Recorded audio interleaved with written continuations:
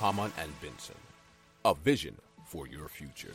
Researchers at Washington University in St. Louis, USA, have developed a system allowing bricks to store energy.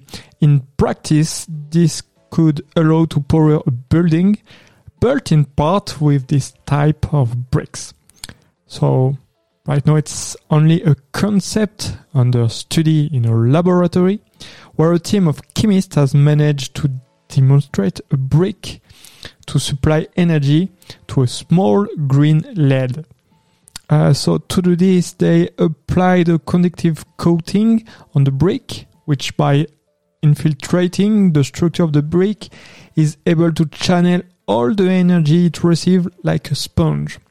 The brick then becomes capable of storing energy and then releasing it when needed.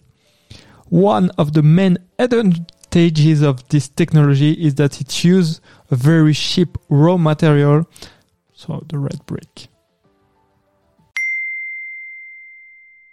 Hamann and Benson has launched the first public impact index to evaluate companies on their positive impact on our society.